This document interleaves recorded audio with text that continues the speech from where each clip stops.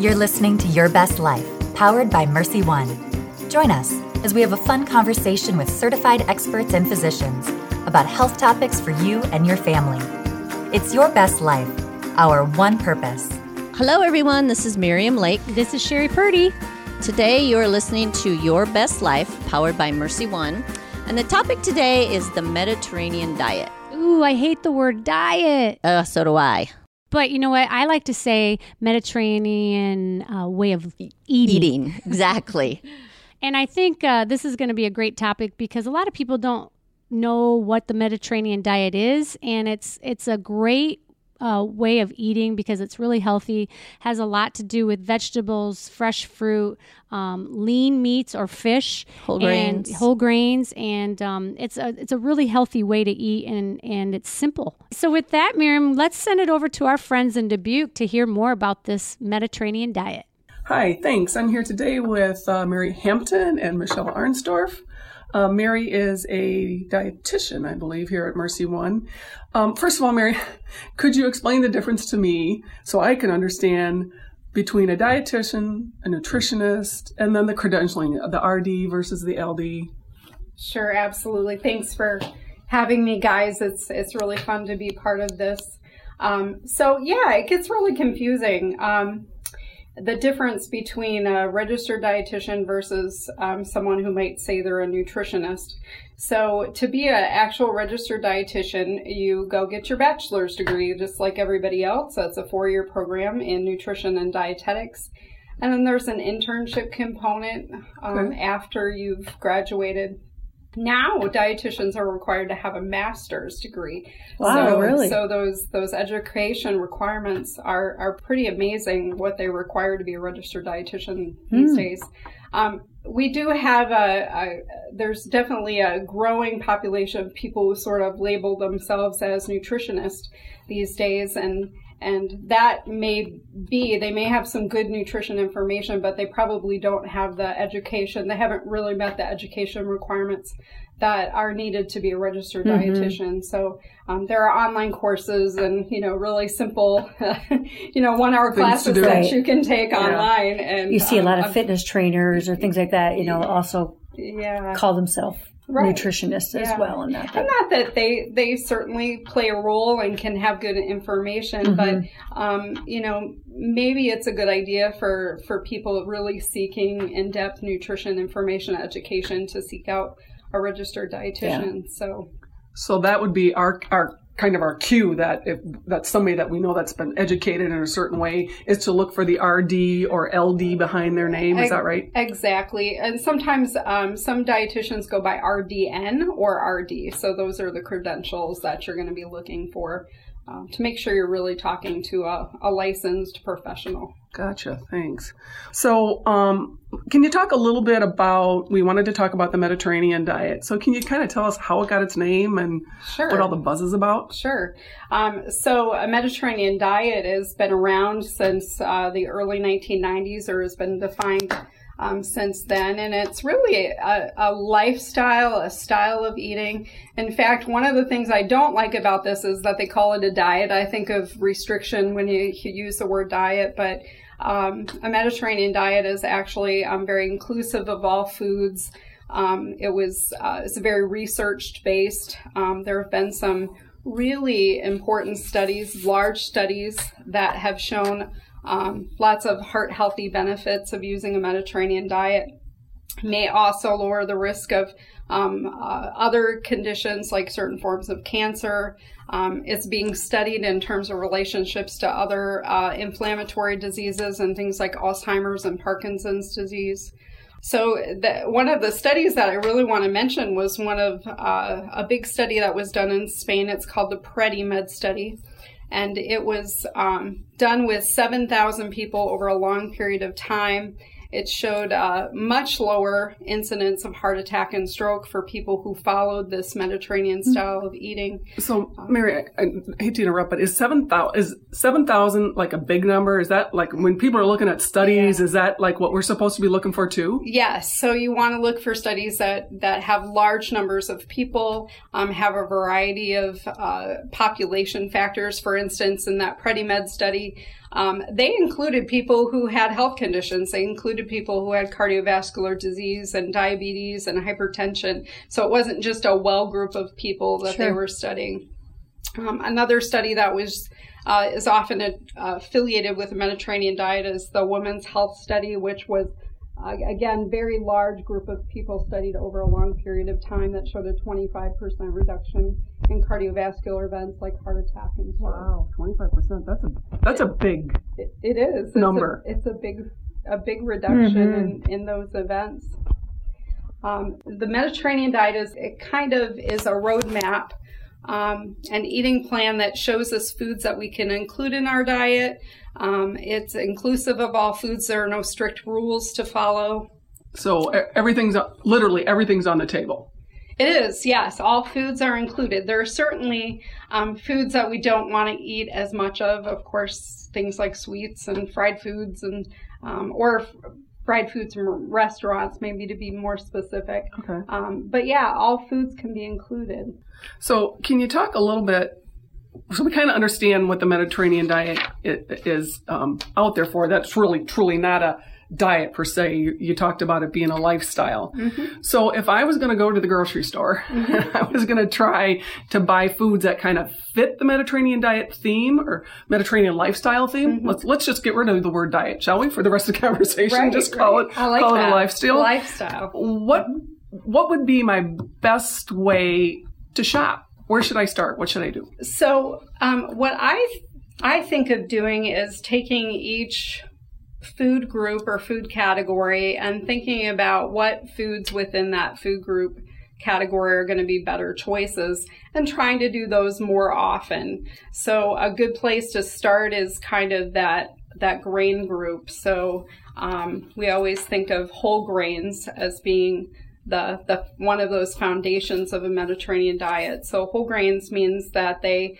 use the entire seed of that grain product to produce the flour that's used to make the product. So whole grains include things like whole grain breads, whole grain cereals, brown rice, oatmeal, other grains like quinoa or barley, farro or buckwheat.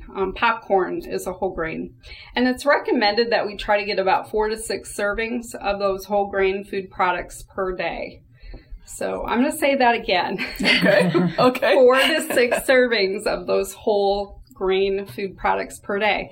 And the reason I point that out is because nowadays when we're looking at some of those fad diets out there, that's often a category of foods that are often eliminated. It's a no-no. Breads, they have carbohydrates in them. And we know that carbohydrates in healthy forms are good for us. They have a lot of nutrition. So you won't see don't eat bread on a Mediterranean diet. Gotcha. In fact, bread is a staple with using a more whole grain hearty bread. And looking at a label, is there anything in particular I'm looking for so that I'm cued in that this is whole grain, this is going to work out on the Mediterranean lifestyle? Yeah. So a really good way to determine that is to look at the very front of the package. A lot of times whole grain food products, they want that out there. So they'll say whole grain right on the front of the package. Gotcha. You may also find a little emblem that will say it contains this many grams of whole grain. That might be a symbol to look for. It's kind of a yellow symbol you'll see on some food products. Another thing is simply look at the back of the food product, look at the ingredients. It probably says contains whole wheat flour or other whole grains that we mentioned. Also looking at the fiber on the product. So those whole grains typically have a lot more fiber in them. So that's kind of a way to help spot. And fiber's good for us. And fiber's good for us. Okay. Fiber helps lower that bad cholesterol and so LDL or bad cholesterol in our bloodstream, and helps lower that. Okay. So we talked about the food group whole grains. Right. So fruits and vegetables would be kind of our next stop. And, we always know fruits and vegetables are good for us. But again, the Mediterranean diet really emphasizes that. And we say 4 to 8 servings a day of non-starchy vegetables. A non-starchy vegetable would be things like broccoli or tomatoes or Brussels sprouts or cucumbers or onions or tomatoes. You kind of get that idea. And you said how many servings again? 4 to 8 servings a day. Well, it certainly doesn't sound like we're going to be hungry. Exactly. And think about all that fiber that's in those vegetables. Yeah. So a way of really filling up. Again, 8 is probably excessive. A lot of us are going to, if we can get to 4 servings of vegetables a day, that's pretty darn good. And can you kind of help me out with, when you're saying servings of fruits and vegetables, like what kind of amounts are we talking that I would know it's a serving if it's not on a package? If I'm buying whole fruits and vegetables, how do I know? Exactly. So great question. The general rule of thumb is a half cup of cooked vegetables would be a serving, or a cup of raw vegetables would be a serving. Okay. For fruit, it's a little differently. 1 small piece of fruit would be a serving. A large piece of fruit, like a large apple, orange, or banana, would actually count as 2 servings. A half a cup of canned fruit and natural juice would be a serving. The guidelines for fruits are about 2 to 4 servings per day, which is pretty easy, actually, for most of us to do. And again, that's kind of an area where some of the fad diets kind of steer you away from eating fruit, or because of the sugar in them. But remember, Mother Nature did a wonderful thing and packaged fruits with fiber, and we know fiber helps kind of slow down the digestion and the absorption of those sugars into the bloodstream. So fruit is a very heart-healthy food that we should try to include. Okay, so we got through the whole grains, we got through the fruits and vegetables. What's our next? So fats. Gotcha. And probably one of the most important parts of a Mediterranean diet is the fat component. And a lot of people are afraid. Yep, I have a question. Yeah, go ahead. I mean, people struggle with the idea of fat. If I eat fat, it's going to make me fat. So what about fat makes it good for me? Why do I need fat? Why do I need healthy fat? What is a healthy fat? Exactly. So a lot of people are afraid to eat fats. I grew up in the 80s when all those fat-free diets were popular. But we know that there are big differences in the type of fats that are available to us. So animal fats are often a source of saturated fats, and saturated fats are usually solid at room temperature. They're found in mostly whole fat dairy products and meats, and those raise that LDL, or bad cholesterol level. My suggestion to people is to keep those daily saturated fats around 15 grams per day, and of course you can look at that on any food label. It lists the saturated fats. In contrast, there's those kind of man-made fats called trans fats that are also known as hydrogenated oils. And we know those fats, trans fats, raise cholesterol level as well. So we want to limit those, or really try to completely not have those in our diet. Because that's the one that, like, some of those, like some cities and stuff have almost gone to the point of outlawing use, like in restaurants and things? Exactly, yes. Okay. So, and that's one of the main source, actually, of those trans fats is the restaurant fried foods. They may be using those hydrogenated oils in restaurants. Sure. In contrast, those not so healthy fats, our healthy fats are called monounsaturated fats. And these are fats that help raise our good cholesterol, or HDL level, and they lower our bad cholesterol. A good example would be olive oil, and it's probably our premier heart-healthy fat that we want to use. Also found in other oils like canola oil, found in peanut oils, found in nuts and seeds and avocados. So those are the fats that we want to really try to make sure we're trying to use each day. Trying to replace butter or margarine with olive oil if we can, or the olive oil spreads like the olive oil based mayonnaise or olive oil based salad dressings would be a good choice. Sure. Let me ask you another question. So coconut oil. All the big rage. Yeah. What are your thoughts on that? So coconut oil is a plant-based fat. However, it is classified as a saturated fat. In fact, it's even higher in saturated fat than lard or butter. We were really hoping that coconut oil it's metabolized a little bit differently, and we thought maybe it was a healthier fat to use, perhaps because it's how it's metabolized in the body.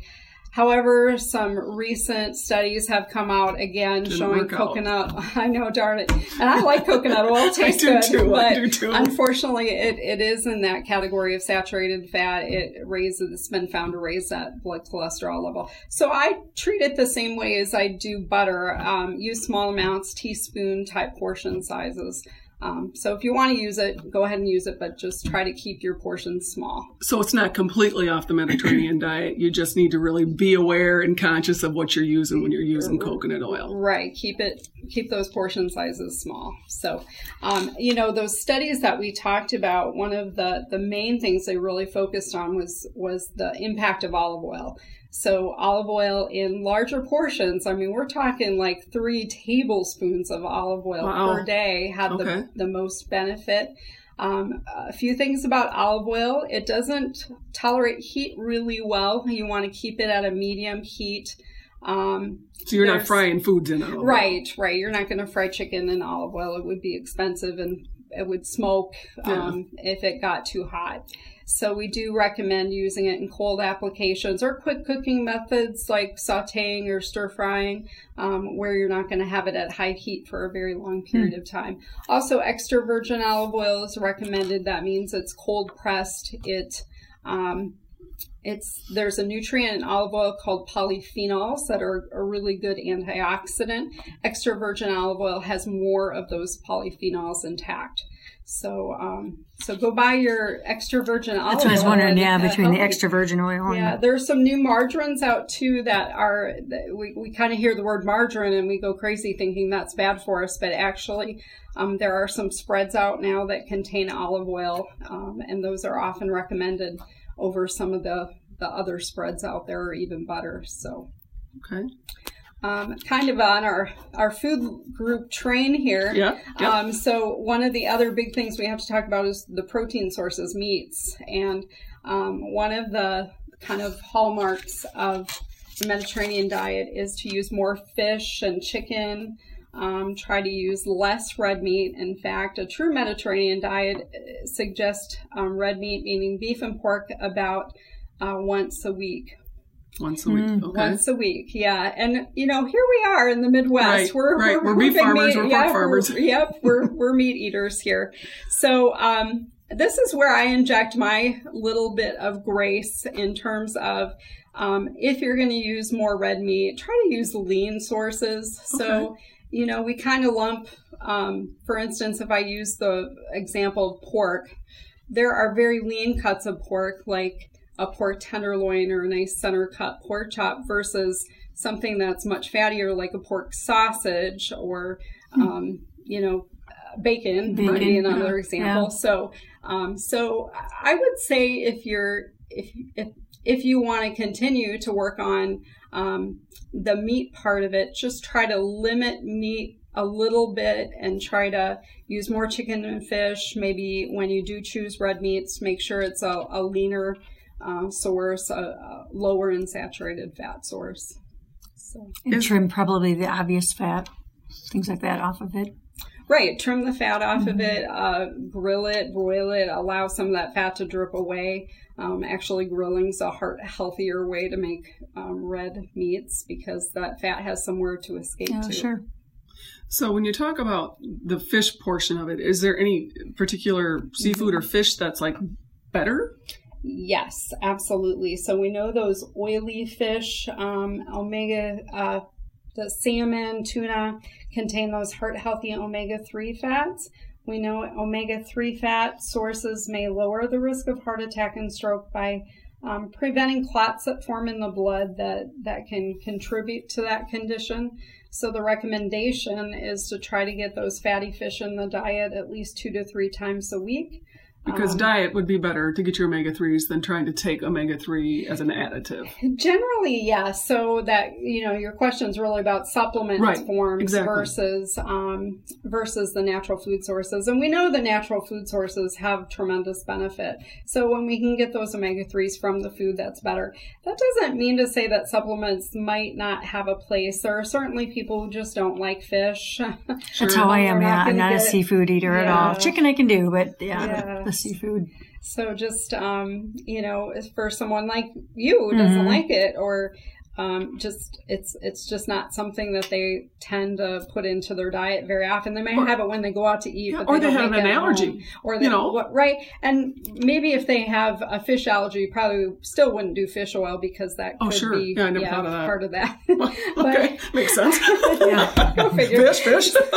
So supplements may have a role. I do tell my patients to consider the use of a fish oil supplement. These are over-the-counter supplements that are purchased typically at a pharmacy, or, you can find them everywhere. Grocery stores have them. The dosage is 1 to 2 capsules per day. I do recommend that they look for reputable brand names or talk to their pharmacist to make sure that the product they're buying is safe and pure. So maybe a little bit of guidance from your pharmacist would be a good idea. And then if you're on any heart medications, especially if you're on blood thinners like Coumadin, it is recommended that you may need to avoid fish oil supplements. So just double check with your doctor and make sure it's okay with your medications that you take. I think sometimes what people forget, like if you're going to have a surgery or you're at your doctor's office and they're talking about your medication, is people sometimes will take supplements and they'll forget to say, I'm on such and such. So don't forget, supplements are really considered a medication. So make sure everybody knows what you're taking. Right. That's very important. The one thing that I was just thinking about when we were talking about kind of the groups is we haven't talked about dairy at all. Yes. Where's the stance on that? Yeah. So once again, dairy's kind of been slightly on the controversial side. And so dairy plays an important part in the Mediterranean diet. It's recommended that we get about 2 servings of low-fat or non-fat dairy per day. And part of that is because dairy products contain a group of minerals like potassium and magnesium that may actually help lower blood pressure. They're also an excellent source of protein and calcium. Most of our dairy products are fortified with vitamin D. That doesn't mean that alternative milks couldn't be used. My choice, if you don't tolerate milk or you don't like milk, might be soy milk. Soy milk still has protein in it. It still has some of those nutrients that we're talking about. I'm not such a fan of almond milk or coconut milk. There's just not quite as much nutrition in them. It doesn't mean they're bad for you by any means, but we do prefer dairy. Dairy would be the preferred source to provide those nutrients. So go ahead and support those dairy farmers. That's always a good thing as well. So maybe just to kind of wrap this up, because we kind of talked about what it looks like, the foods that you can eat on it, and you kind of talked a little bit about just little steps, lifestyle changes. What would I do to really get started, my first steps, and then some resources for me? Right. So I think maybe a first step is to pick one of these areas that you really want to focus on. So that might be simply adding more fruits and vegetables to your diet. That would be a good one to start with, or just really looking for sources of those heart-healthy oils in your diet. Maybe that would be a good first step as well. Trying to replace some of the unhealthy fats with those healthy fats. Trying to, again, I really think that best place to work on is really that fruits and vegetable servings as well. Recognize whole grains have a really nice, important part in the diet. So those are kind of places I would start. As far as resources that you might want to consider, there's a Harvard Heart newsletter. It's health.harvard.edu, and you do a search for Mediterranean. You'll find a lot of good information about the Mediterranean diet there. There's also a website called Old Ways. It's oldwayspt.org. And that has lots of recipes and tips, ways to incorporate the Mediterranean diet. There's this new cookbook that I love. It's America's Test Kitchen Cookbook. It's Instapot cooking for Mediterranean diets. The best of 2 worlds. I know. The American Test Kitchen and the Instapot. Exactly. It's you can find that book on Amazon. There's another one that I really like. It's called The Good Life. It's a Mediterranean cookbook. Constance Jones is one of the authors. And it's kind of a simple way of starting, where to start with the Mediterranean eating plan. The recipes are all simple. They're not sophisticated ingredients. Heart.org, the American Heart Association, Sure. A lot of their recipes and tools and tips really fall into those ideas, foundations of the Mediterranean diet. And the the Academy of Nutrition Dietetics website is eatright.org, and would be a very good resource as well. Okay.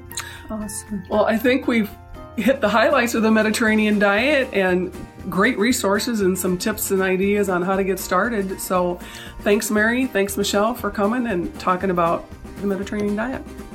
Talk with you soon. Thanks for all of that great information, guys. Thank you all for listening. Send us your feedback at www.mercy1.org/podcast. You know we love your feedback, so do it now. And live your best life.